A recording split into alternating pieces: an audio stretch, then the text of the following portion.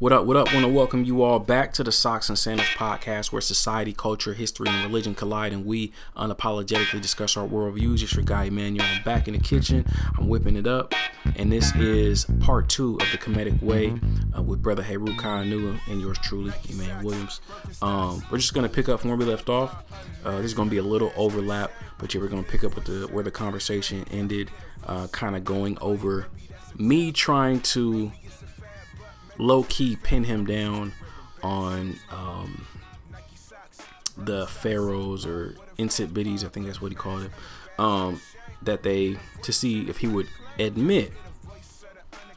concede any fact of any pharaoh ever mistreating anyone as a result of, the pharaohs having all the wealth that they had and that they had amassed, and how that imbalance even came to fruition. But with less describing from me and more context from the conversation, let's hop back into it. All right. Hope y'all enjoy. Hit me up on Twitter and Instagram at SXSNDLS. Personal Instagram, Emmanuel Sense 85. Hit me up if you have any questions or if you just want to hop in on the conversation. All right. Without further ado, let's do it.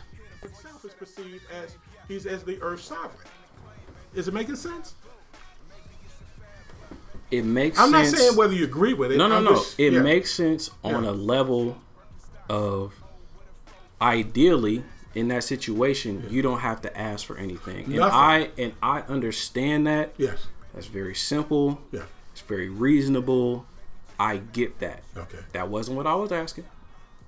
What I'm asking is not that you have that and you were born into it. I understand privilege. I think we all understand privilege. Certain people are born into wealth, and so that's why, like, white people now today, they don't feel guilty for anything that they have because they already have it. Like, I was born with a trust fund. I didn't do anything to these black people. Mm-hmm. But somebody had to do something to other people to create an imbalance of wealth. That's what I'm speaking to. So because there is an imbalance of wealth, because this family over here has amassed all of this stuff and it continues to be passed down, are you saying that they never mistreated anyone and was out of balance? And I got you. Are you nature? saying any one individual? Has any individual possibly I'm talking about these pharaohs, these people who are supposedly supposed to be the embodiment. I'm hearing you now loud and clear. Of God, I'm hearing you now loud and clear. Okay, that's what I was trying to get at. Has any individual ever been done wrong? I'm pretty sure an individual has been done by wrong. These people. No, because I already gave you the distinction where that person sits and where so the ruler isn't responsible for anything that happens in his kingdom. Now take this, because here's what I want you to get. When I talked about what their role is in the world and in the society, out of Kemet came Sumer, came Harappa, came Shang, came Olmec, came Tene, right? Mm-hmm. Building civilizations and societies, all right? Out of Nubia, all right? The pastoral civilization came the Dravidian civilization. In the area of ancient, that we call China, preceding Shang, came Xia, the civilization of Xia. In the area of Tene, the Nubian society actually proceeded there in creating society. This is the African way. Now, name one society, okay, built. I'm not talking about conquered, that Christianity created. Christianity is so new. No. New. First of all, Christianity is 2,000 years old. That is new. No.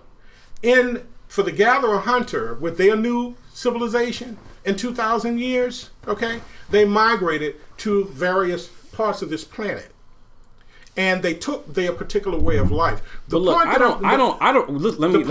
tell you this about me. The point that I'm making is the distinction between African civilizations and societies, faiths, religion, and the way of life is that of building versus the others, conquest. That's the difference. So if you're trying to compare the two, I'm not. That's what I'm trying to do. What I'm getting at, because you're asking me a point, and I'm trying to get to, well, if anybody's ever been affected, the answer would be yes.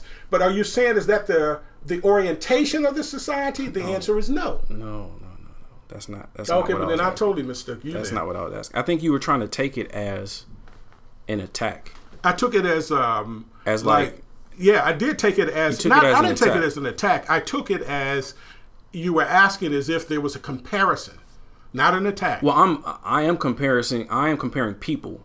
And to me, but these are just people. To you, they are the embodiment of the guys that you named, actually, the deity or whatever you call them. Actually, they are the embodiment. So I'm saying to me, if these people, to me, they're just people. But I understand the society and how the society functions. So, for example, just very brief. So, for example, we're in the U.S. right now, right? Mm-hmm. And the president is just a person, okay? But his office, it's not him. It's the office in which he sits that distinguishes him from the ordinary person. He is a person. It's the office in which he sits that distinguishes him. Do you follow? Okay. So it makes him greater in the society. It gives him a greater capacity. He has power simply on his word. You know what I mean? In terms of governing this society. It's the office. It's not him. Okay. Okay? Yep. It's very similar. I'm saying it's that kind of thing there in Kemet. It's the office. It's not the person. There are people. I'm very clear that there are people. What I've shared with you is how their systems work. That's what I'm getting at. I feel you to an extent as far as the system, but I'm trying to narrow it down. That's all I'm trying to do. Yeah. So they were humans. They were humans. So that's what I'm saying. How could you say that it's a fact that this man is the embodiment?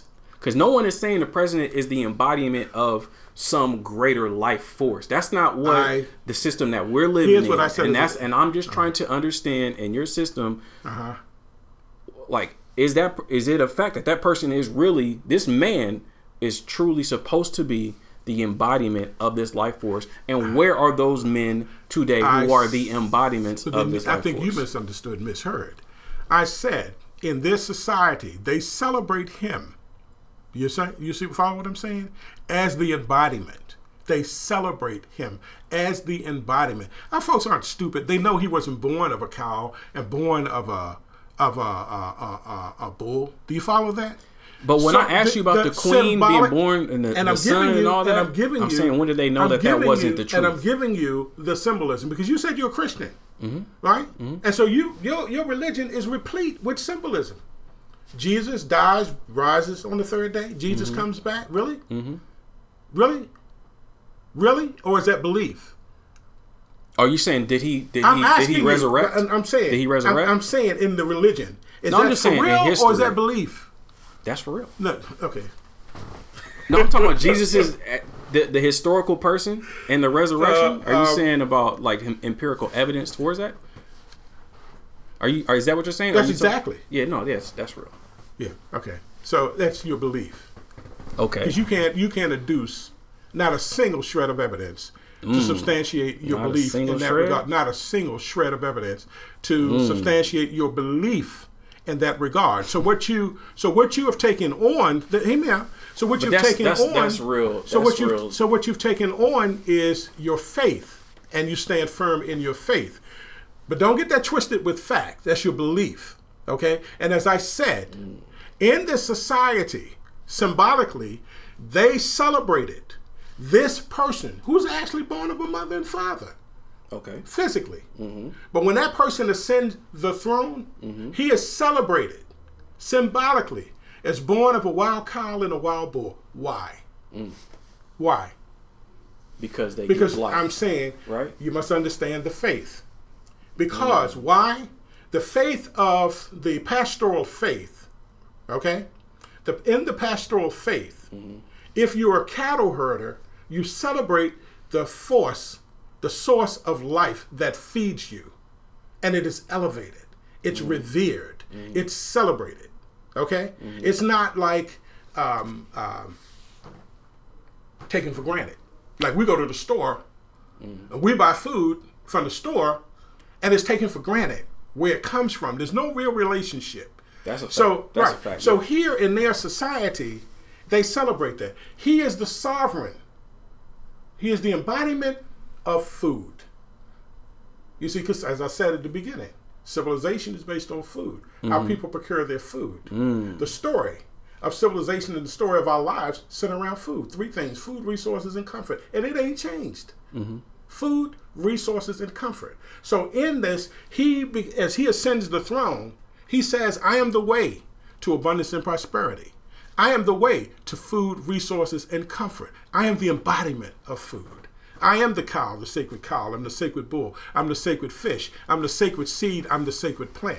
And so when they look at this leader, his responsibility is to guide the society in the way to abundance and prosperity. So when we look at, for example, the societies that Kemet generated, and we look at what was behind it, because that's the question they ask. What was behind it? In Kemetic civilization, Kemetic society, the Nile River flooded every year during a certain time. And in the society was a farming society, and they used irrigation technology to generate the harvest. But the Nile River didn't flood the same level every year. So in some seasons, if it did not flood as much, it could generate famine in the land. So what did the ancient Biddy do? Because it's his responsibility to generate abundance in society. I mean, abundance and prosperity. He sent folks out to new land. Because see, Kemet was, as it still is, an oasis in a desert. Is where it is, in Africa, North Africa, an oasis in a desert. So what did he do? He sent folks out to find other land, to plant seeds, to generate food, to bring back, so that folks could be fed. Word. All right? And so in doing so, Sumer developed. So when you actually look at Sumer, even the names of some of the cities and towns have the same name as the cities and towns in Kemet. It was a mirror image, a mirror. It's what they created. Yeah. And so, and so what they were doing, they exchanged, so they were bringing food back to the society to feed the society. So what I'm getting at is, in part here, is that here you have, when we look at Kemetic society, because these are the things I looked at, right? How did our people do this? How did they get? How did they carry? How did farming, for example, go around the world? It didn't go around the world by the sword or the spear, right? It was a conversation about food. The gatherer-hunter, for example, in generating food, the lifestyle of the gatherer-hunter did not generate and cannot generate as much food as farming does. So when our folks moved, migrated to different areas, there were some areas of the planet. Remember, we're talking about 10 million people on the planet, right? So a lot of places just totally uninhabited. There's nobody there. So they are creating farming where farming never existed. And they are occupying places where no humans have ever existed. But then there are places where they have gone, where the gatherer-hunter, descendants of the gatherer-hunters, are there, living the gatherer-hunter lifestyle. So what did they do? They actually exchanged with them and shared with them that particular lifestyle. Some gatherer-hunters took it on. Some did not. But they didn't fight them to end their particular lifestyle to say that you must live this one. They shared food. And their stories, I mean, literally, the stories are there. The record is there, okay? So then, going to, the record is so much there. I mean, in the oral accounts that eventually became written accounts. And this is why also, to your listener who asked about why Kemet, right? Why Kemet? Kemet is Africa's first writing society. It's the world's first writing society. There is no writing before. Well, there is. Writing started in Nubia, actually. But our Nubian ancestors continued the oral tradition. They considered the oral tradition to be more sacred. That is, from the mouth of the Creator to my ears, and from my mouth to your ears. They considered that to be sacred. And Kemet can still continue the oral tradition, because even today we speak more than we write, right? For sure. So they continued the oral tradition, but they also started writing. So they started writing in their society. The thing is that when we look at what our ancestors did, they gifted. So I was getting to this writing thing. So in writing, when they started writing, they took writing around the ancient world. So in Sumer, there's the story of Asar coming to Sumer and teaching the people the way of agriculture. Mm-hmm. In India, it's in the Rig Veda, the story of Asar that taught agriculture. Mm-hmm. In China, the story is there. Mm-hmm. The story of, they call him the farmer god, teaching people agriculture. It's here in Mesoamerica. You follow what I'm saying? Mm-hmm. Teaching people agriculture. In India, it is India's subcontinent today. So in the first area of agriculture is a place called Kalibagan. Kalibagan. Archaeologists to this day identified the earliest place where agriculture occurred in the area. And here's one of the things that they write about it.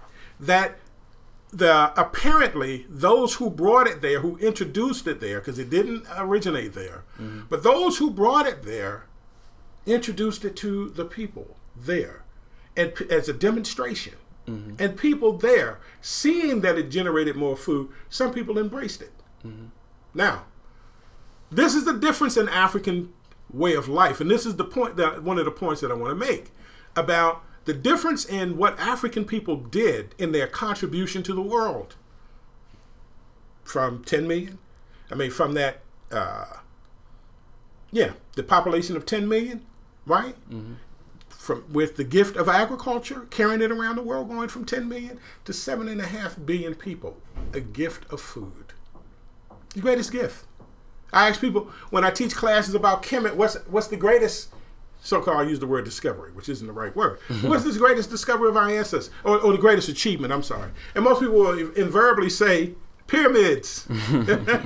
Right? Pyramids. But I say no.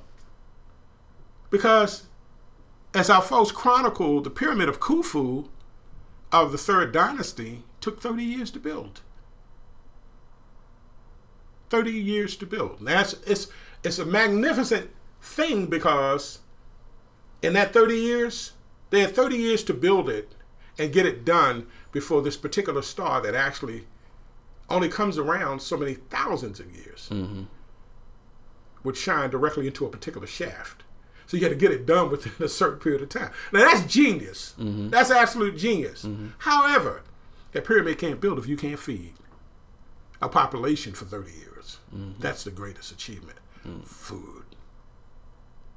Now, when we look at other folks, and I'm not saying this to denigrate, I'm saying this to distinguish, right? Mm-hmm. But we look at other folks and what they've done in the world, particularly when we talk about white folks, and you know this, and I'm not beating down on white folks to just, beat down on white folks. I'm saying what is historically accurate, that we want to change. When we look at what white folks have done, they have come in and destroyed. Mm-hmm. Now, white folks tell you that they are bringers of civilization, but here's a good question. If you're lovers of civilizations and bringers of civilizations, why did you destroy everyone that you encountered? Mm-hmm. Oh, yeah, they're not truthful. No. So when you look at their systems, Islam, Judaism, Christianity, each one has come in as a system of conquest and pillage. So let's pause right there. Pause right there. Yeah, okay. So, let's take Christianity. Mm-hmm. Before the white folks got a hold of it, would you still call it a system of conquest? Or do you think that it's the white man's religion and it was created by white people? So then you're asking, where did Christianity come from? And Christianity, well, you said I'm just piggybacking off of. You said it was created as a means of conquest. Yeah, it is. Okay, yeah. So that means white people created it. Yeah. Okay. Yeah, fundamentally, yes. Now, what is Christianity made up of? In terms of its components, its faith components are made up of principally African faiths. Okay, so there was someone that asked, a comparison of the stories of Jesus and Horus. And Haru. Or Haru, yeah. Okay. So Jesus is a composite of Asar, who is the preeminent agricultural force, and Haru, who is a principal force who is the force of truth. Real quick, is he a historical person or just a figment of someone's imagination? It's not that way. I understand what you're saying, but these are principles. No, I'm just saying. Yeah, I know. But off the principles. Not a human being. Did he live and walk on this earth? No, not as a human being. Okay, there was no one in this principle. world named Yeshua or Jesus Christ. This whole story is made principle. Okay. It's made of both are principles. Okay. Life forces. Okay. So Asar, who is in Kemet, the governing principle, who manifests as the embodiment of agriculture, right? Mm-hmm. Embodiment of food by way of farming. Jesus. The story of Jesus is centered around that, all right? Mm-hmm. Providing food. Jesus fed the multitude, right? Mm-hmm. Bread and fish, all right? Asar's symbol is that of bread and fish. You follow? Mm-hmm. Asar, who was slaughtered by his brother who fought for sovereignty, cut him up into 42 pieces. And his wife reconstituted his pieces and regenerated him. Asar was resurrected. Jesus was resurrected. I tell you, there's for your listeners, a very, very good work to get is the Book of the Beginnings. It's entitled The Books of Beginnings by Gerald Massey. And Gerald Massey he was a Catholic priest in Europe, and who said, when he was studying the Bible and he wanted to go further, dealing with the origins and all, he said everything kept leading me back to Kemet. And he said, so he started studying Kemet to find out why. And what he realized is Christianity is a composite taken from Kemet. And he does one of the best studies. In another book, because the Books of Beginnings over 1,000 pages reading. But he does a comparison chart in the back of that book, Jesus and Asar. And you can actually find it on my website, because I took that chart and I republished it. Okay. On my website on Kemet Way. Under, when you go to that page on kemetway.com, and I have Kemet Digest. And under Kemet Digest, I have African Origin of Christianity, and you'll see that chart. There's another book called Man and His Gods by Homer W. Smith, white guy who wrote it probably around 1950, 1951. But it's an excellent work to read. Haru is the force of truth. So what our ancestors taught was truth is not an inert thing. In other words, there's an energy behind truth, persuasion and coercion. All right? And so he's the force of truth. So you have Jesus who did what? He fought to fought who? He fought Herod, didn't he? To restore his father to the throne. Jesus fought who? Herod. No. I mean, when Jesus, who did Jesus fight to restore his father to the throne? As he said, I'm glad you brought this up. I'm glad you brought this up. It's tough. This is a tough part of the conversation. Why? Because you're a Christian? Not only because I'm a Christian, but just because you are a teacher. Very wise man. And you are very firm in your convictions. You have great courage in your convictions. But when you're speaking almost authoritatively about a story that you don't believe in, and you're getting your details messed up. Oh, I get details messed up even about Kemet, so they had no problem, believe me. I mean, I know, man, but it's like you trying to tell me, you are trying to tell me about what I believe.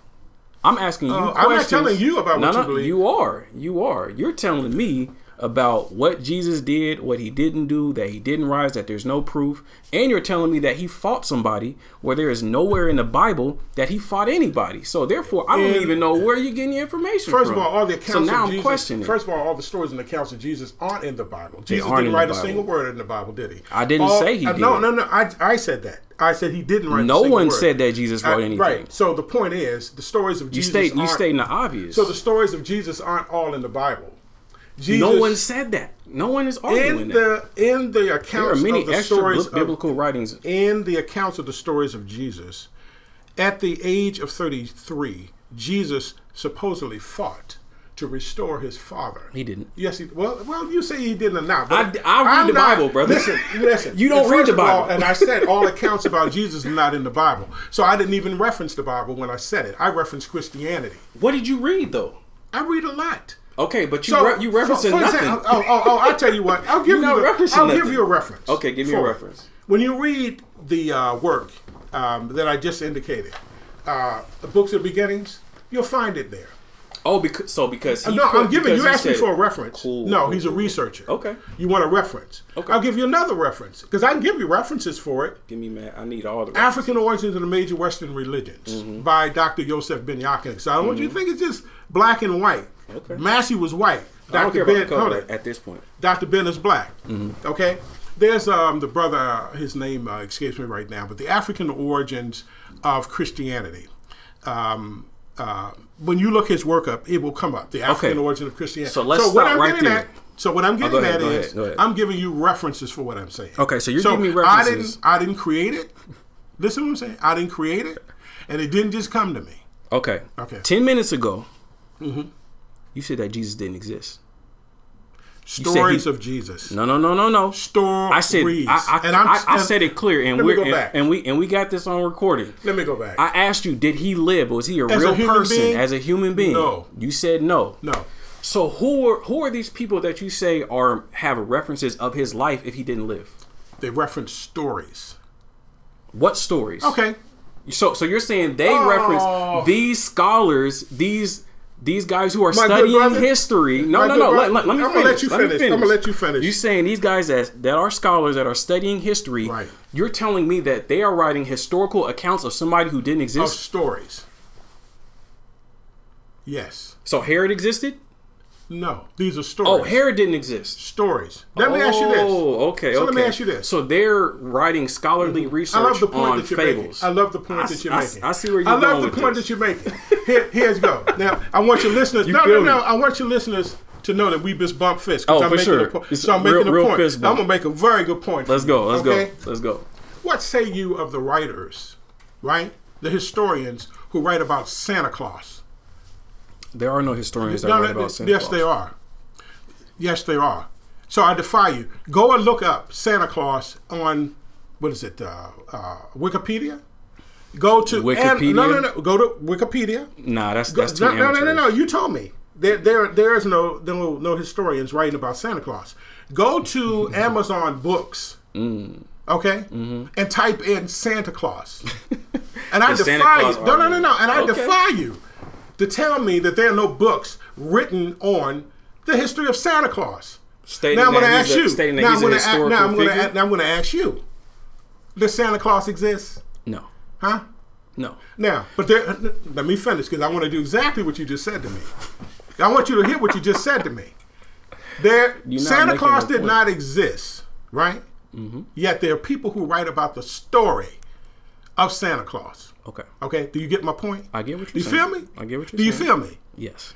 Okay. Jesus did not exist, but there are people who wrote about the story, like I said, of Jesus Christ. You asked me, did Haru exist as a human being? And did a No, I didn't ask you did. That. You asked me that. No, I said, what are the comparisons? The comparisons, you said, did they exist? You said, did they exist like as a human being? And I said, no. I said they were principles. Well, I'm just talking about the question I asked about They're 5 principles. minutes ago. Yeah. They're symbols. They're principles. So, for example, even though you're a Christian, right? You do talk about living a principled life, don't you? What is a principle? The laws of God. It's a principle. It's something that guides you. Okay. You can't. How do you even assess a principle? You can't point to it. Yes, language. No, you can't. You know what? How you assess a principle? It manifests through you, and that's exactly what I said. Okay, so I hear what you're saying with the principles, and what I was getting at was the claim that that Jesus wasn't a real person. What was the other point? I wouldn't even stay on that point. Here's what I would do. I would simply refer you to works to read on the life of Jesus. So as I said, one of the best scholars, I think Gerald Massey spent his life as a writer. And I just want to spent his life writing about a fictitious character? I want to share something with you. No, he spent his life writing about the sources of Christianity and other religions. Okay, this is the key thing about him. So this guy, in doing the Books of the Beginnings, which he wrote in 1883, came back with another 2-volume set called The Natural Genesis that went even further in dealing with Africa and the origins of religion, spirituality, and language, right?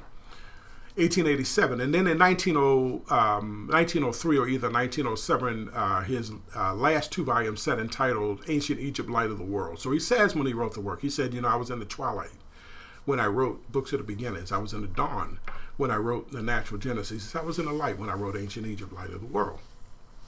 It also explains why Egypt.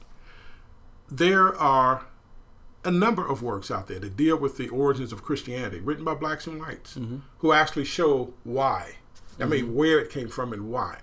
Okay? I mean, I'm not, here, listen to this. I'm a black man. And one of the things that I'm committed to is black people knowing their history. This is where we started. Okay? Black people knowing their history. My family is predominantly Christian. Okay? But I'm not going to not tell my family the truth. Right? My family was enslaved. So what? Should I not tell my family the truth? That our family members were enslaved here in the country? Because it's what? Discomfortable or uncomfortable or something like that? Slavery is not exclusive to any belief. Slavery is, when you talk about slavery, because slavery is not just slavery, you need to know what you're talking about when you're talking about slavery. There's chattel slavery. Yeah. There is slavery of people owning people. There's state-sponsored slavery. So there's different types of slavery. There's levels to it. Okay, it's different types of slavery. So when most people speak about slavery, they don't know that. They don't know that.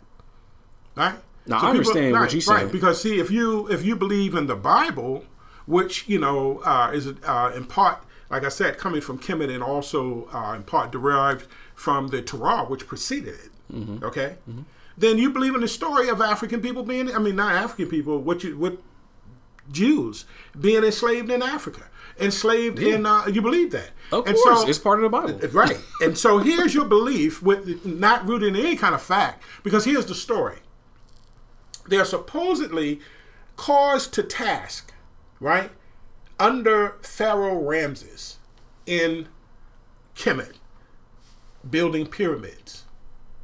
But here's the fact. The Christians didn't build the pyramids. Here's the fact. I'm talking about the Hebrews. But the Hebrews. But the Christian religion is in part it comes out derived from the Hebrew religion. For sure. So, and your beliefs. So, the Ramses were on the throne during the 18th dynasty. Pyramids were built during the 3rd dynasty. Yeah, no, I don't. I'm telling you. I don't ascribe to anyone that says that the Hebrews built the pyramids. Here are some folks talking about building pyramids in Kemet of mud. Okay, of mud, of stone. Of mud. When the pyramids are built of stone, they're there today. You can go see them. Okay. No, me and you are on the same page. I'm just saying. We don't have to walk that one down. Kemet, as I said, for your listeners, which is significant about it, is that Kemet is a writing society. That's the beauty of it. That's why we go to Kemet. Because our ancestors, they wanted to know something that you and I wanted to know. They also wanted to know what happened before.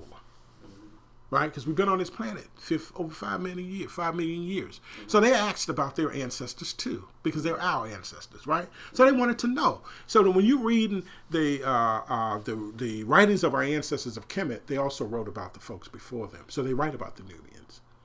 All right? So they write about the gatherer hunters because they were excited to know their history, right? And they write about their own history.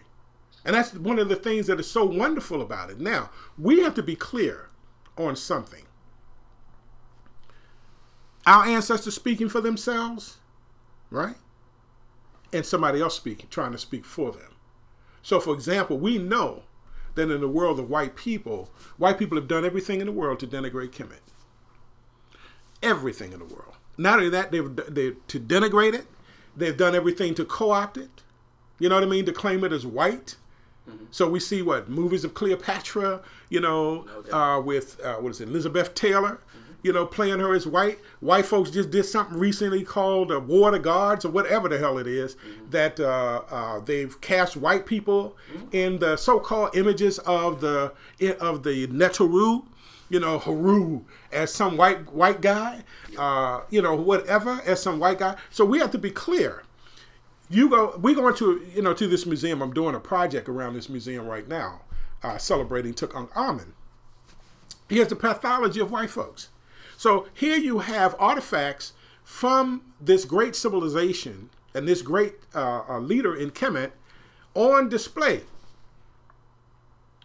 But the primary story of this exhibit is about Carter, who invaded the tomb. That's what the exhibit is celebrating. It's called Carter's discovery of the treasures of Tutankhamun. All right? And in the story, they're not saying anywhere that Tutankhamun was a person of African descent of an African civilization. So if you go to OMSI's website and look as I did, there's a 3-minute video there with this, adult female taking a little white adult female taking a little white female by the hand as she goes from one artifact to the next and is just being blown away. Yet the impression that it is given to give to white folks that this is yours. That this is yours. And so we must be clear, because if we are not clear, Malcolm X said something to us very, clear. He said, listen, you have to be clear where you're getting information from. He said, because your enemy literally can have you denigrating yourself and celebrating them. And this is why our history is so important. The details of our history are so important. Listen, you be whatever years you want. I don't walk around with a picket sign. I used to, I never did, but I don't walk around with a picket sign to black folks, don't do this, don't do that. I'm clear, as I told you why. I'm not of a certain way. I embraced an African faith because I'm an African person. But I'm clear about it. I didn't just jump into this. I was born into a Christian family. You know what I mean? I left Christianity not because of Islam. I left Christianity when I was a Christian. I wanted to know. I laying in bed about 8 years old, talking with my older sister, and I wanted to know, why would God kill his son? Who killed his son? God allowed his son to be killed. Did he kill his son? Yeah, basically because, in the Christian story, God controls it all. You understand? So he allowed his son to be killed. And so I asked my sister, I said, well, then if that's the case, you see what I'm saying? I can't be with that God. I wasn't with that faith. So what does your God do for you? The life force is does for me air. I celebrate Shu. Earth. I celebrate Gap. I celebrate Ra every day. But you even said if you cease to exist, the earth doesn't care about you. It doesn't matter. Earth's going to continue going. You know what? But the life forces have already given us what we need. What's that? Food, resources, and comfort. What happens when you go through a drought? You create that yourself. Oh, man creates a drought? A drought? A drought. I'm sorry. A drought. Oh. When creation is provided. No, I'm saying when there's a drought. Like if there's... Yeah. And what do? Yeah. You go look for water. Has water dried up on this planet? No, it hasn't. But people do die of starvation. They do die of starvation. Yeah. Why? Because the God doesn't love them? No. Maybe. I'm talking about according to your way. No, it isn't. Because see, now you're confused about something. I'm asking questions. I love the conversation, but I'm asking questions. Does your God provide you food? Do Christians die of drought? Let me ask you that. Are there Christians that have died of drought? For sure. Are there Christians that have died of starvation? For sure. Did they die because they were Christians? I wouldn't say that. I'm asking you. No. Okay. So you're asking me a question of as if there's a God there. I said in African faith, there's no puppeteering God that's I'm gonna lead so and so to water. I'm going to lead so and so in the opposite direction, or I'm going to control water and deprive these folks. That's not a part of African faith. What is a part of African faith is that the elements exist. You know what migrations, you know what the initial reason for migrations? pursuit of food, resources, and comfort. Remember when you said the first day? You might be looking around. Actually, on the first day, human beings were moving, looking for the resources that they needed to survive. And human beings have been doing it ever since. Have never stopped. I like your style.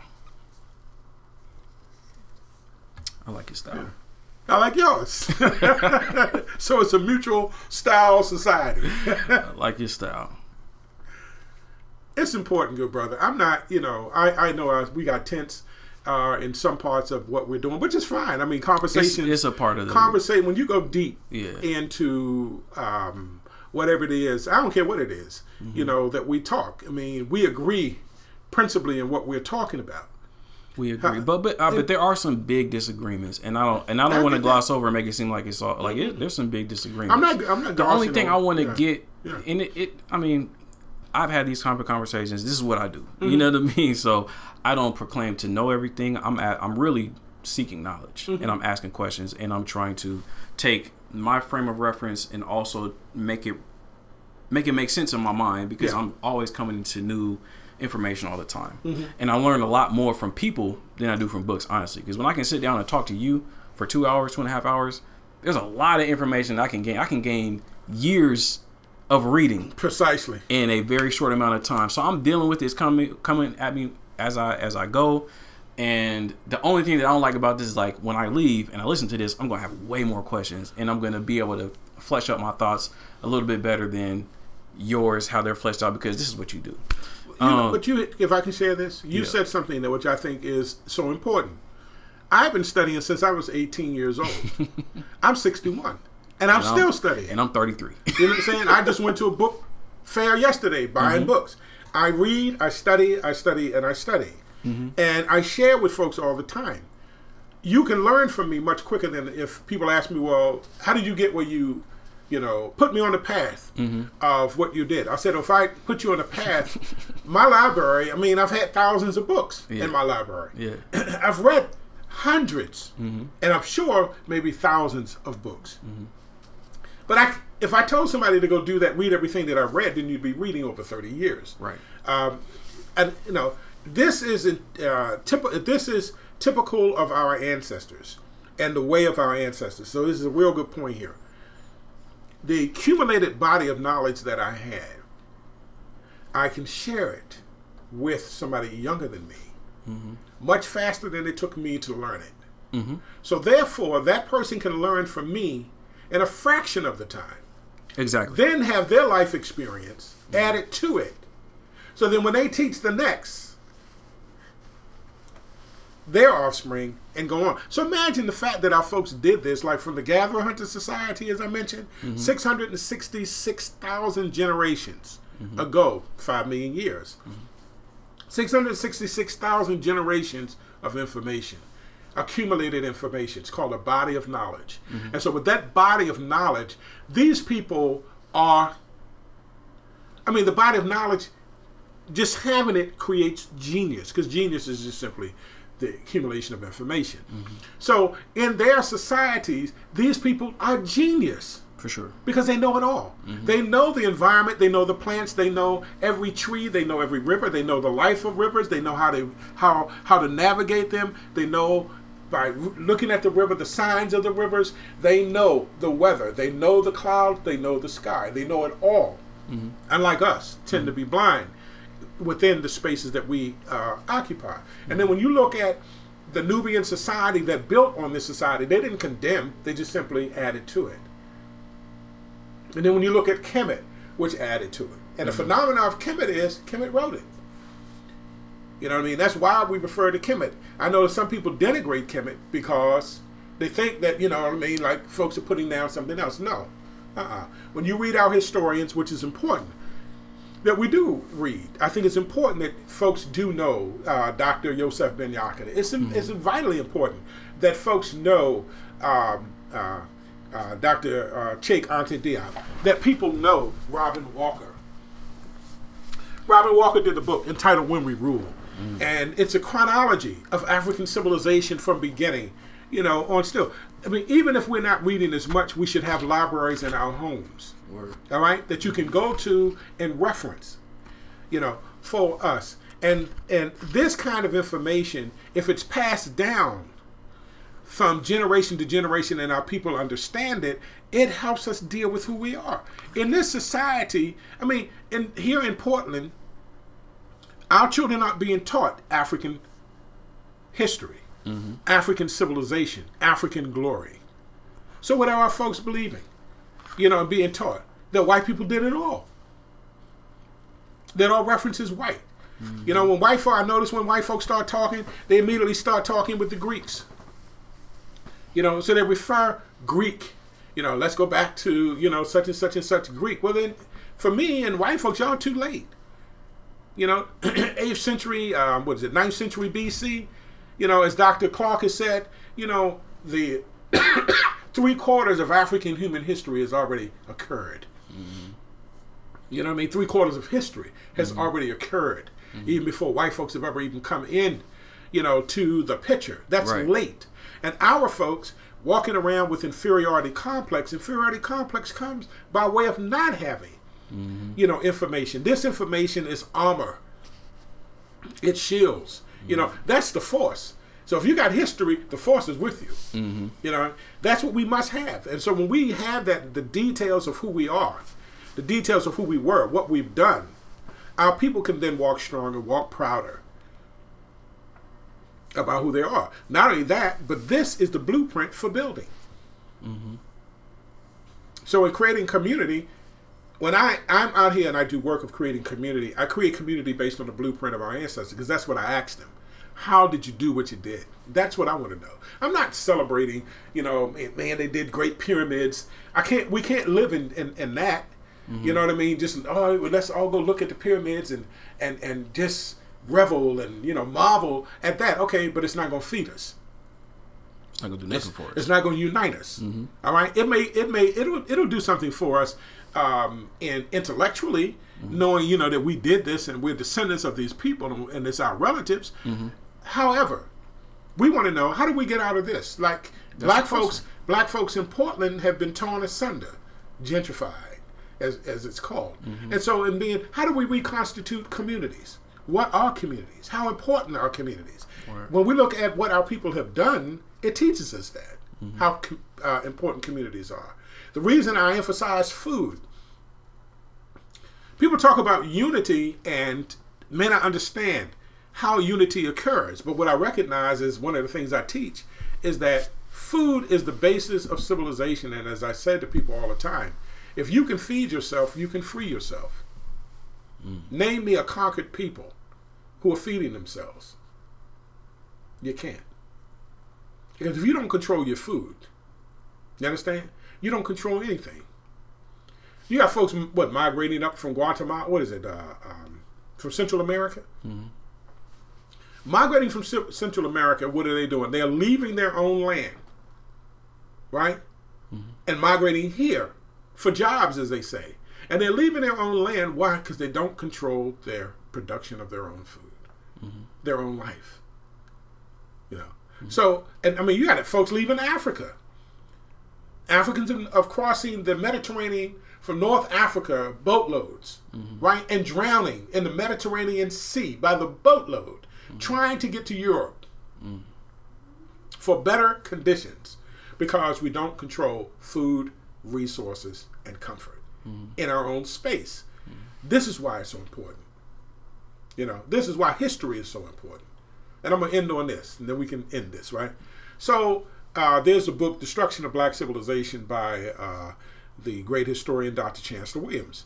And he opens the story with this legend. And the legend says that the traveler coming across the old man in Sumer, in the area of Sumer. And he asked the old man, he said, what happened to the people of Sumer? He said, I heard that the people of Sumer were once a great people. What happened to them? The old man said. He said, they lost their history, so they died. That's deep. So you're saying we lost our history? We lost our history. But we still here, though. here's what: a defeated, conquered Yep. people in disarray. Yep. But history is what allows us to know who we are.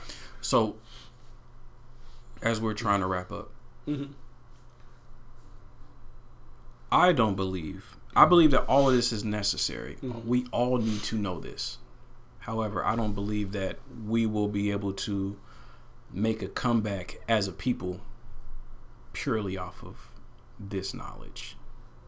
Not the one thing. No one thing helps you. However, you will never organize black people without the element of history. Not only that, as I just indicated, it's the foundation, but I'm thinking like it's not even beyond the foundation, like let's say a 400-year plan. Let me share this with you.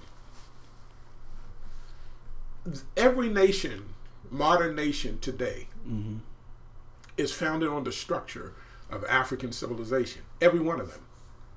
Every one of them right now today. Now here we are, the one people who are descendants of the folks not using the model that we already have. They're not I mean, yes, do. They've taken bits and pieces of it. That's the but point. They have their own model. They have certain elements of theirs, but the foundation, for example, the urban society is an African model. It came from African people. The very type of government that you have in terms of the hierarchy. But that doesn't make. What does that do for us? When we look at our own. What does that do for us right now? When we look at our own and we ask, how, for example, do we create government that works? Well, then go ask African people. How do you create government that works? We have societies after societies. I mean, do you know? I mean, but look, all this talk about what we did thousands of years ago. That ain't getting us nothing right now. When we talk about Kemet, that's thousands of years ago. But when we talk about African societies right now that are rebuilding all over the continent of Africa, would you want to look at them and find out how they're building? Or where are you going to look? Let me ask you that. Right now, the place that I'm looking is South Africa, and I think they're getting it right. But outside of South Africa... You think so? Yeah. Malema is taking that land back. You think so? Yes. So I say Malema. South Africa right now is one of the most corrupt, backward governments that you could possibly think of. But Malema is the person I'm seeing right now that's turning it around. I concur with you. Yeah.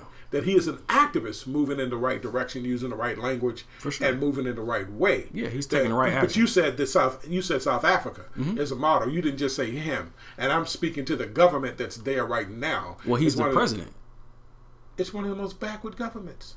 But he's the leader. No, I get that. No, all I'm saying is no. We can't dismiss it as something small. The infrastructure of the government right now is in the hands of external forces by way of bribery and control. That's a fact. So Malema is not. His rhetoric is good, but he doesn't. But his actions aren't. He doesn't even control in the right direction for. He doesn't even control it. Mm. So is he controlled by the white supremacists? Who's my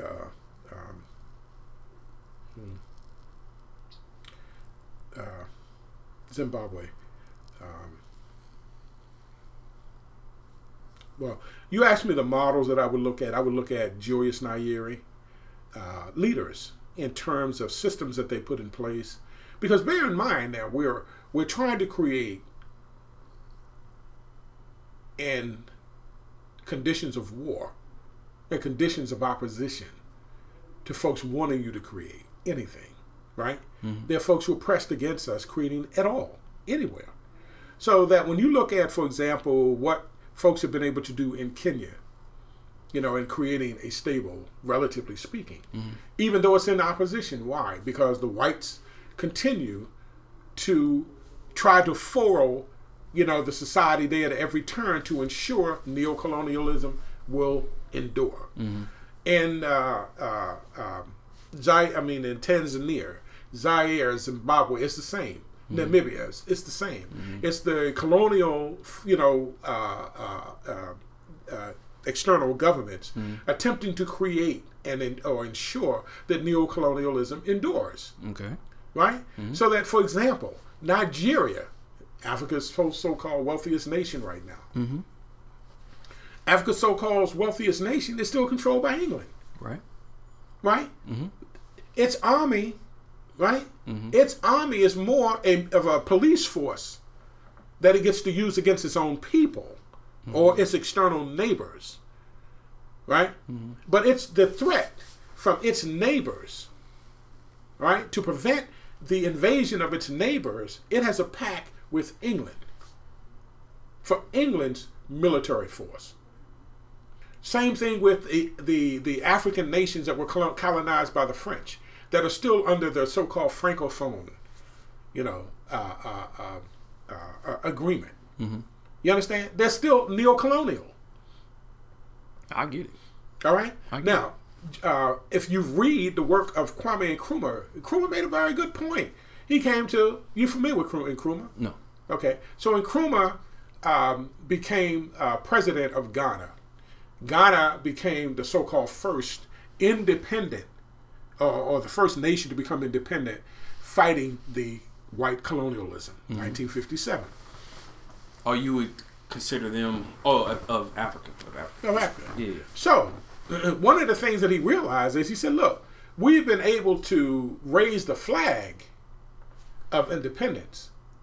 He said, but the reality of independence is not the reality is different from the symbol. We raise the symbol of independence, but the reality is not the same. Why? Because we're in a global system. Because culturally, on the one hand, culturally, Ghana remains under the cultural domination of its white enslavers.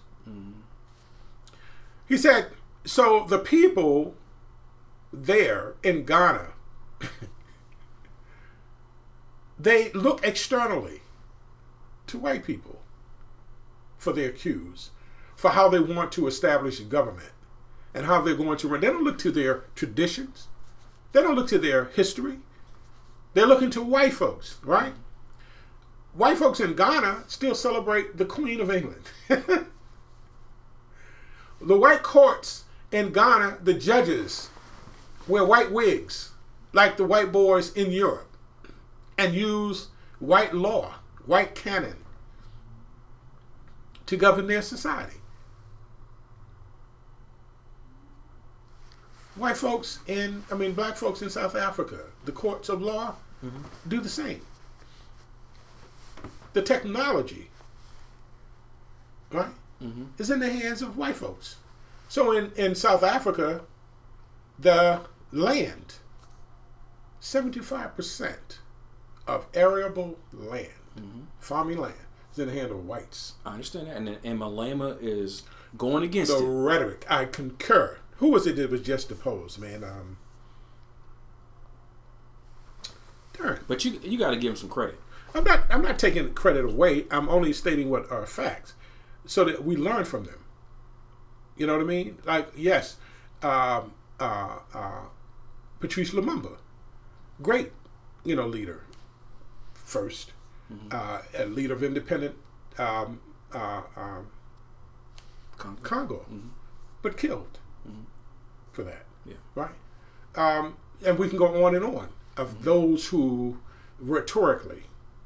Right. So that's what I'm trying to get at. I mean,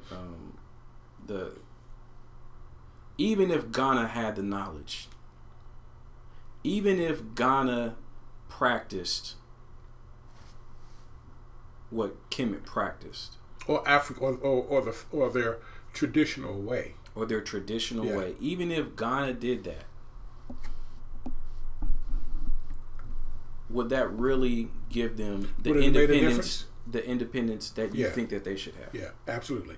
So Nkrumah in Africa Must Unite, one of his numerous books, said that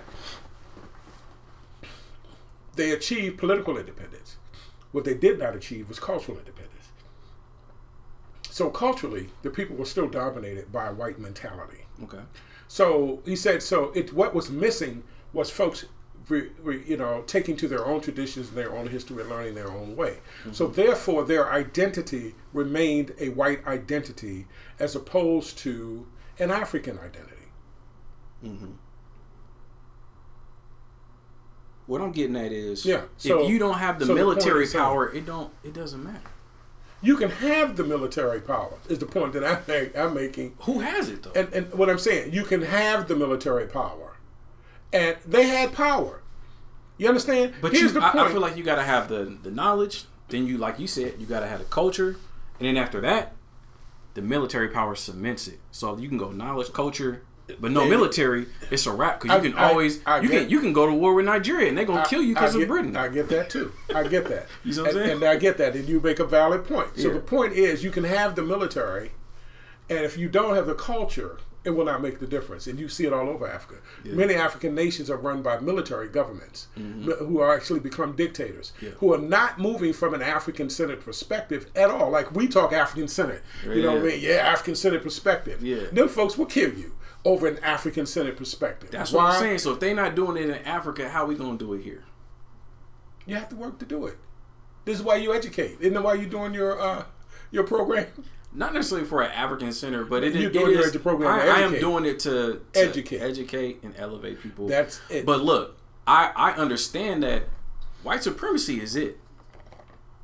And ain't nobody overcoming white supremacy. Only white supremacy is going to overcome itself. That's it's not. No, it's not either.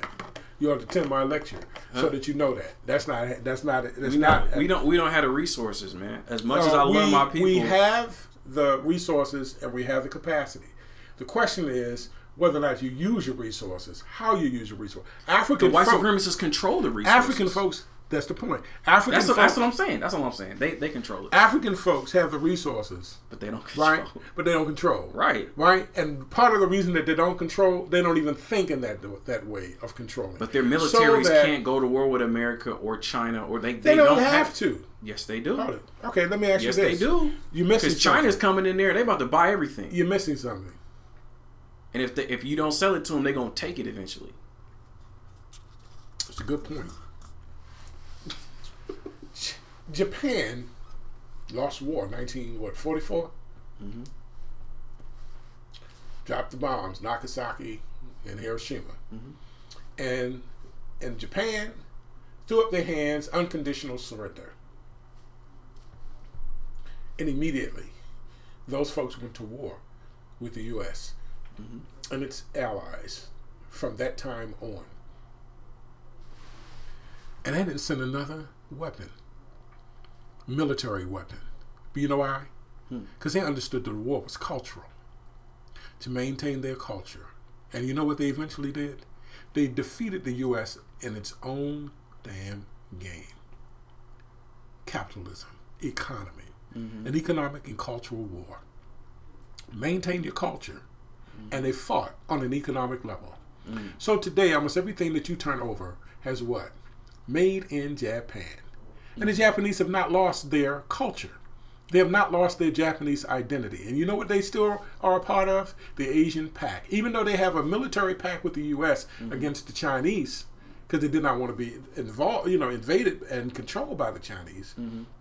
They had a military pact with the U.S. Okay? They have been using that pact with the U.S. They are still a part of what they call the Sino bloc. And so, the Asian bloc, the red bloc. They are part of it. They have an Asian pact. All right? So together, they work with the Chinese in defeating the U.S. So they've defeated them that way. What I'm saying to you here is a lesson. It isn't just military. What Nkrumah understood, they delivered a military blow, and won a military war, and raised a flag. However, culturally, their folks were still under the hypnotism of white people. Culturally. It's a cultural war. It's a cultural war. So, even though the U.S. and Canada are in alliance as Euro-centered nations, the Canadians are fighting the U.S. And they realized that they were losing the war initially because of the cultural war. So they were losing their identity. And what they were doing, they were losing their identity based on allowing U.S. programming into their country, television. In Asia, this is in, I think it's in China. In Asia, you had a village of the monks who with the internet, allowed internet into their particular village. So one of the things they realized was their children basically had begun to go haywire. Their children started disrespecting them. Wanting to dress a certain way, wanting to eat a certain way, and wanting to, to do this and that a certain way. And what they did was they identified the source of the problem. It was a U.S. programming that they allowed into their village that disrupted them. And what did they do? They got rid of the internet and U.S. programming. They got rid of the U.S. programming.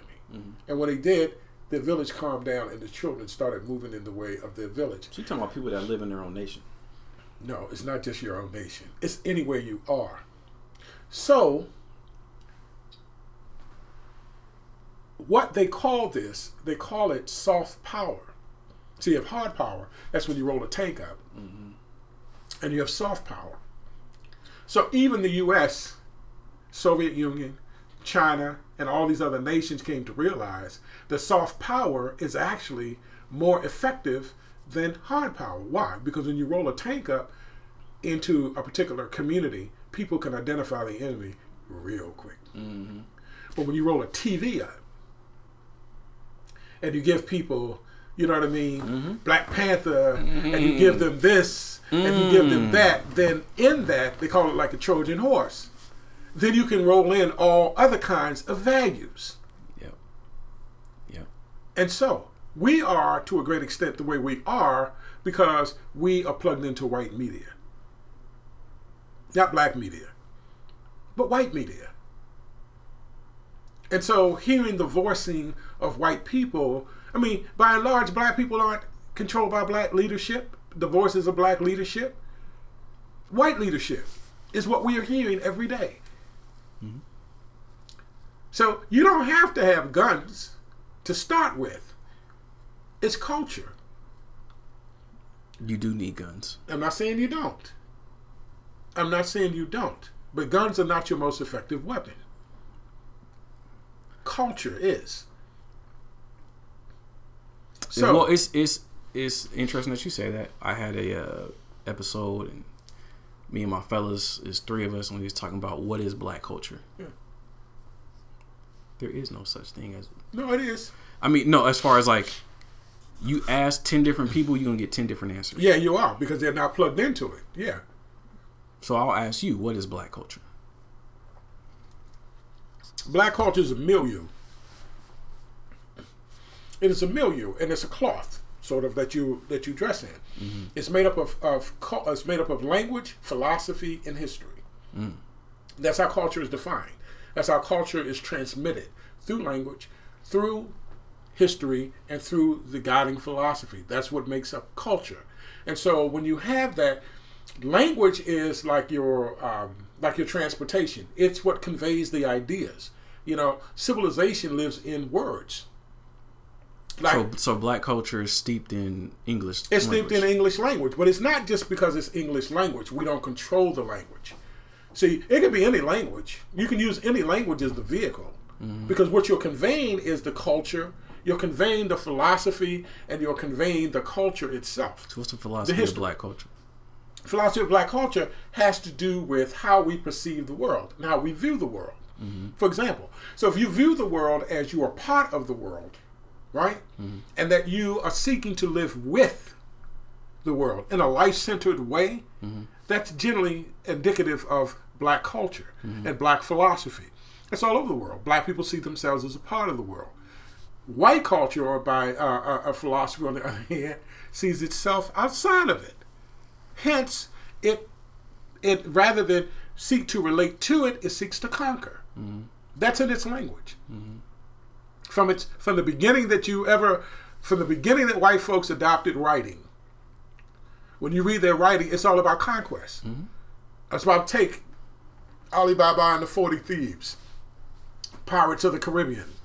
You know what I mean? What's the Indiana Jones? All those stories. Star Trek. It's about taking.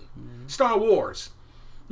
All about taking. Conquer is two different things. Like the Greek cosmogony. Yeah. But then people will say that the Greeks got it from us, but they just took it and No, made it. they put their interjected white identity into it. Because, they interjected the conquest part. There's no white. I mean, no black life forces like Zeus.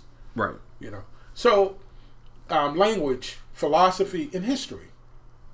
History, in part, gives you your identity. Where you come from, and your sense but of what self. you perceive as black history, you read 1,000 books. But it didn't all come from. Hold on. Go ahead. Just saying. I'm listening. What you perceive as black history and what the general population perceives as black history.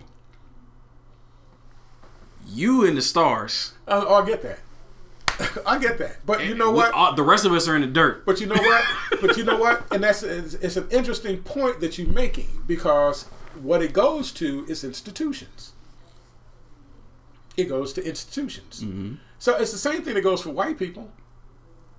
You know what I mean? White people have historians, right? Mm-hmm. Who study and make history. I mean, write and chronicle history. The white masses don't know any damn history. They're governed by the institutions that define for them, their reality. That's why white people argue with you that the Egyptians were white. Well, how do you know that? They ain't picked up a single damn book. Mm-hmm. They watched the movie. Mm-hmm. So white people control the mechanism, the mechanism by which language is being conveyed. It's control of the language. So you can speak English, but if you control the English language, you can do what? Have the language convey what you want to convey. Ideas, philosophy, and history. Like, we're using the English language to convey history. Kemet history. I'm not speaking to you in a Kemetic language. I'm not speaking to you in Meduneta. Facts. Right? So it's the control of the language. How you control language. Language is not, as people tend to think, English. As people tend to think, some organic white language. It isn't. No. A large percentage of the English words are African. Yeah, it's Phoenician and all that stuff. You know what I mean? It's made up of, it's a bastard language. Anyway, I get it. It's a Creole language. Put it that there you go. So it's a little more friendly. Right. It's a Creole language. Yeah. But these people control the language. Right? How it's going to be used. And so it's about those three things. So when you control those three things, then you can shape. So then when we look at the 60s, we were doing that. We were controlling language. So we turned bad to bad. You know what I mean? It wasn't a negative. It became, oh man, he's bad, bro. You know what I mean? Something positive. We were controlling language. We were controlling imagery. Interesting. Right? Yep. We were controlling the conversation, something called a cultural conversation. So what you have in communities are a cultural conversation. So in those communities, I'm black and I'm proud. So in hearing that, folks began to manifest that. All right. So a black person dressed this way. So folks were dressing fashionably a certain kind of way. Bush hairstyle, or what? Not everybody wore bush, but there were many hairstyles within the community. Afro. Yeah. So we controlled the conversation, and we began to manifest in the culture. We were listening to black music. All genres of black music were thriving. At the time, every, era, whether it was gospel, spirituals, jazz, blues, rhythm and blues, all of it was thriving in blackness based on how we would define it. But as COINTELPRO, people tend to think that it was simply a political attack on political leaders. It wasn't. It was an overarching attack on black people. It attacked everything. No doubt. So what occurred is we lost. We were losing in battles. We lost battles. We've not lost the war. We're still here. So we lost battles, and we lost cultural battles, and we're losing cultural battles even more. Because when I tell folks, listen, that garbage America has got talent, The Voice, and all that old trash, that stuff is about interjecting whiteness into black spaces. Whenever you ever put white singers up against black singers, when do white voices ever compare to black voices? Never. However, here's what occurred. Instead of black folks sticking to listening to their voices and singing, because white folks will never produce an Aretha. Franklin, never.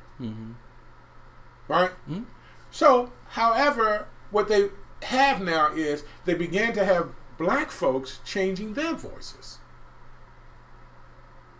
And so now you got some black folks who are singing. The white folks can just easily sing, but the black folks' voices, the quality is down. We're not singing the best of our voices.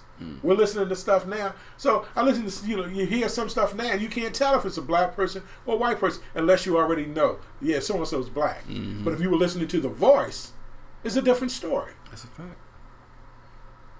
So though that was done to give white folks entree into another, avenue also that they exploit for money.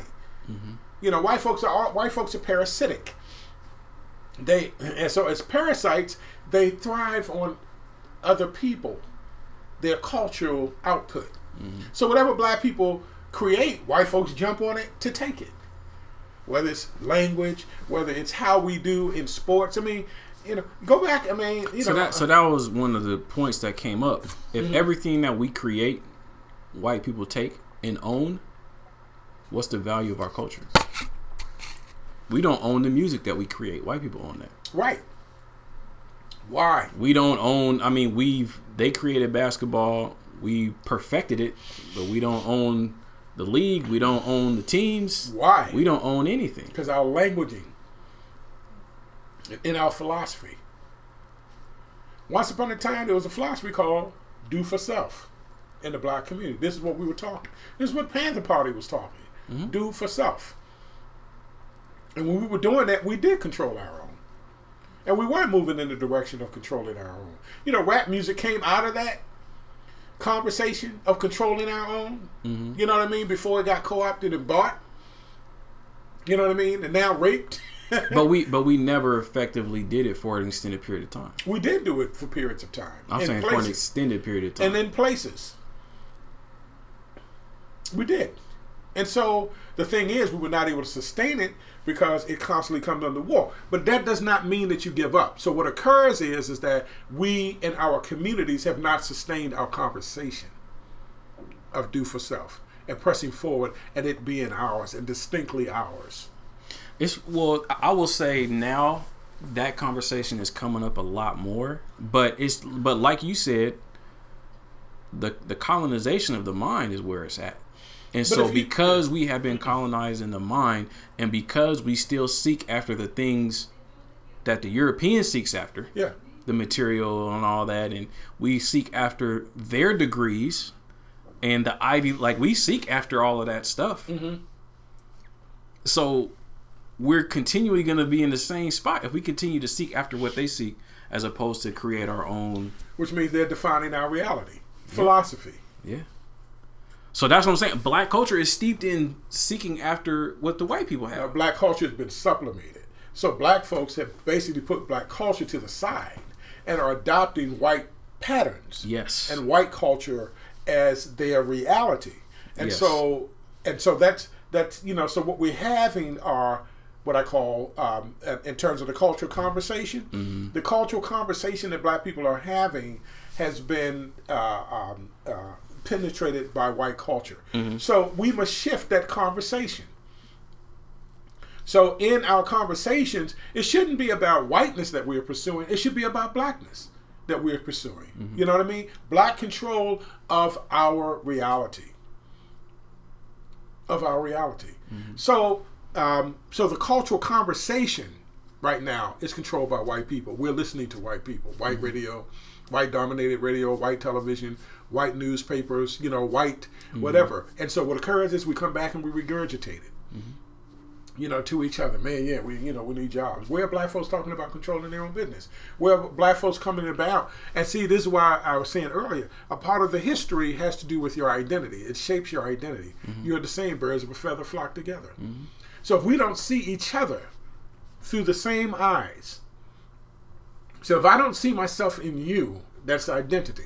If I don't see myself in you, it becomes difficult for me to unite with you. You see? And that's why history is so important. Because history allows us to say, what? I am you, you are me. Connect. And we can do such and such and such, in building.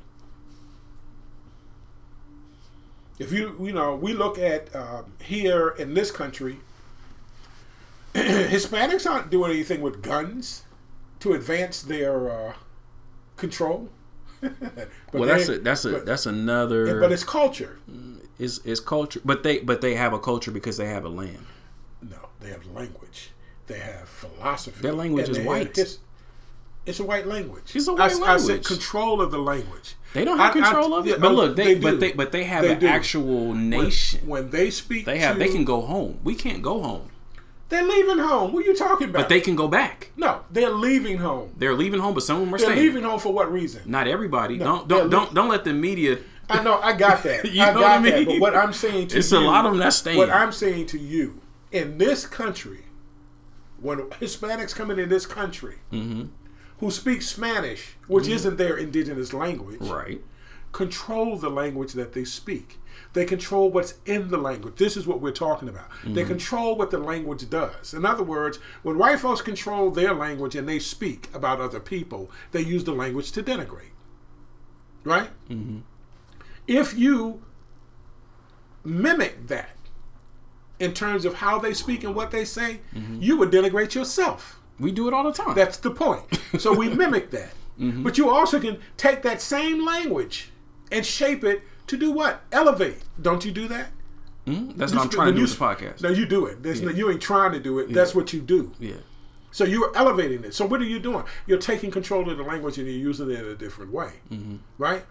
You're not using their philosophy. Because if you were using their philosophy, you would be doing what? You'd be beating folks down.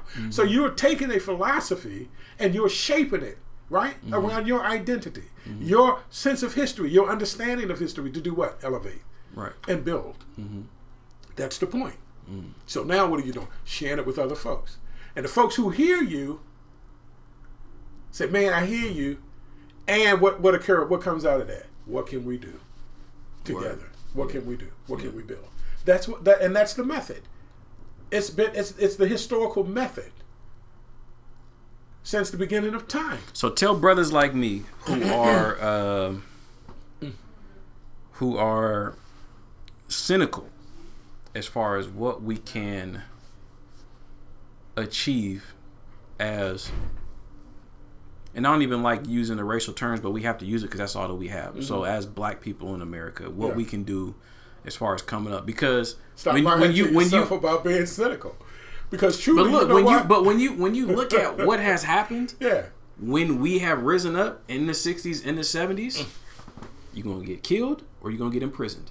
War. I mean, here's the thing. This is the thing about racism. So is that my destiny? If I want to fight for my people, so what are you going to do? The other thing is not to fight is to be what? Enslaved. And if I look at you and I'm listening to you, brother, I don't think your program is about slavery at all. Not at all. I don't think you have a pro-slavery. Look, man, that's all. I'm so cynical. You know what I mean? That white people are going to do this, or white people are going to do that. That I'm not doing anything. It has nothing to do with white people in that respect. It's not even about white people. It's really about you. The mere fact that you are defining your reality and you're defining what reality should be is what compels you to do what you do, right? So therefore, and it's what allows you to endure, right? So it's not even about white folks. Now, as you're doing it, yes, you know that you're going to encounter white folks who, based on their philosophy and orientation, that when they encounter anyone else, because this ain't just about black folks. No, it's with not. White folks. When they encounter anyone else, their whole orientation is about conquest and domination. So, and knowing that, then you realize, okay, what must we do to defend ourselves, protect ourselves, right, and neutralize? So this is the conclusion that I've come to is we have to go to war. We're already at war. You have No. I'm talking about a real war with arms. But in my mind, we will lose that war because we don't have the resources. My good brother, real war isn't simply defined by arms. I just gave you. It's not. I know it's not defined by arms, but I feel like a physical altercation has to happen. No, I just gave you one of the greatest examples. No, the soft Japanese, power. yeah, for sure, of soft power. For sure. You know what I mean? You can't even go to war with arms. Hit me out. You if you armed every black person today, right? I mean, with capacity to go to war with white folks, and that's your intent when you arm them, they will kill you. They will kill you. Oh man! All right, and the reason being that might be is a fact. what you have not addressed. You have not addressed the philosophy. You have not addressed the history. You've not addressed their identity. This is what Nkrumah said. Okay. Do you know that the folks in Ghana, oh man, they were happy to come to independence from the British, right? Yeah. But when they came to independence from the British, you know what they thought? They thought now they ain't got to do nothing. That now it's the president that's supposed to give them everything and see to it that they have everything. And when they realized they had to work for it, well, they wanted him out. And while he's trying to organize and get, have the people move in the direction that they needed to move, the British were saying, well, you had things better under us. Even though they didn't.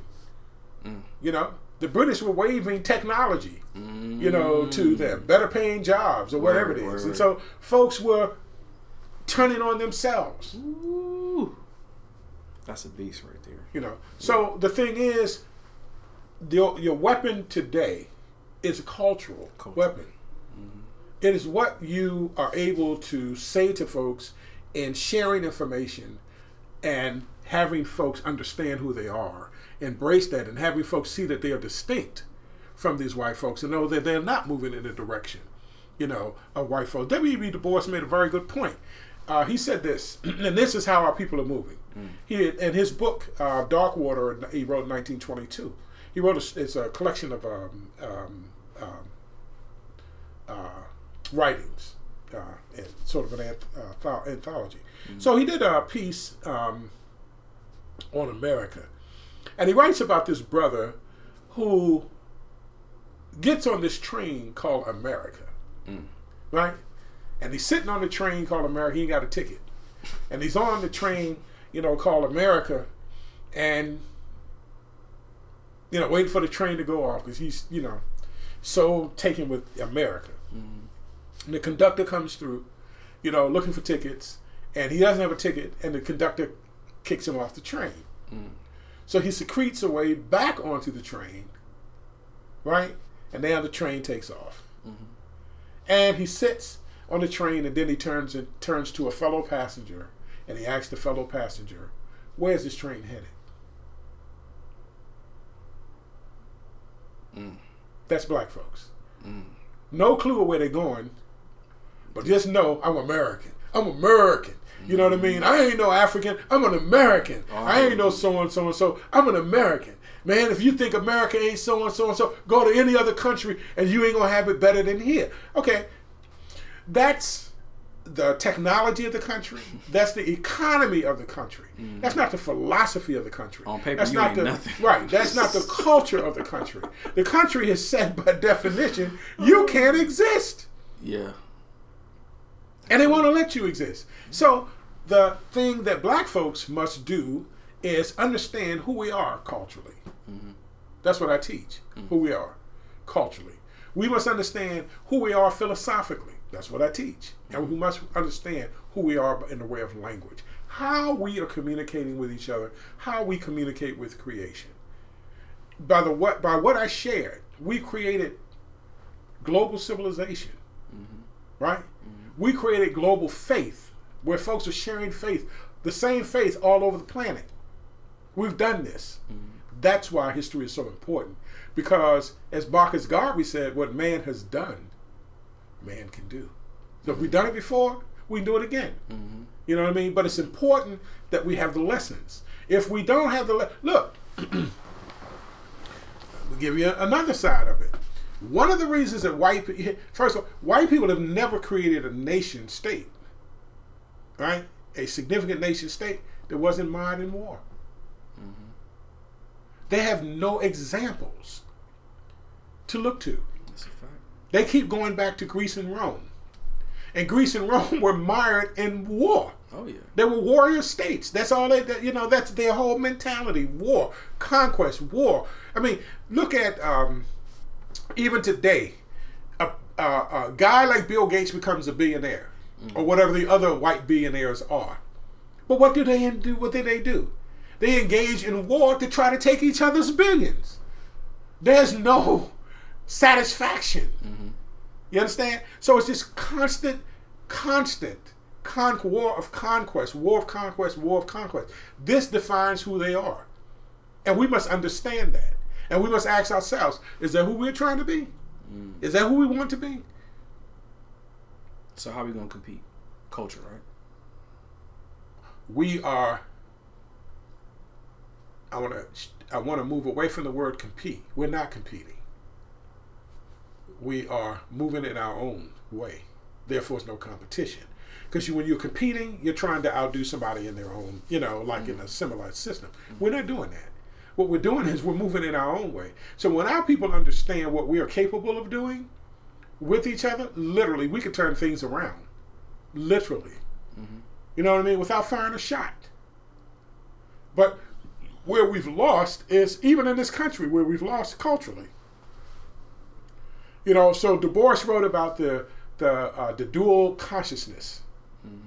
It's important to know this. He said, so in the black man, there's a dual mentality. One that's driving him to be an African. He used the word Negro, but I know what he's talking about. Yeah. That one part of him that's driving to be who he is.